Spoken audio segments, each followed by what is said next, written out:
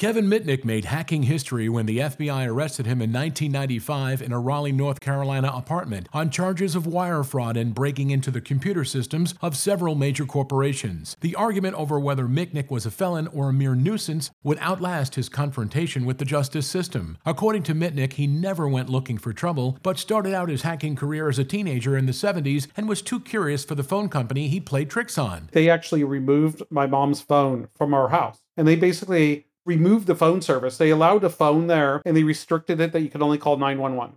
My mom was livid. In Mitnick's mind, his hacking was never a crime. There was never a motive except to test his social engineering skills. And I remember setting a goal for myself. I said, I'm going to try to compromise every large phone company in America and gain access to their switches. The world's most famous hacker explained to us, referring to some of his earlier exploits. And once you have switch access, you could basically have full control of the phone companies. WCYB Digital Radio is airing our full interview with Kevin Mitnick on the history of hacking, so stay tuned. Or if you'd like to listen to it right now, then go to the Cybercrime Magazine podcast at cybercrime.radio.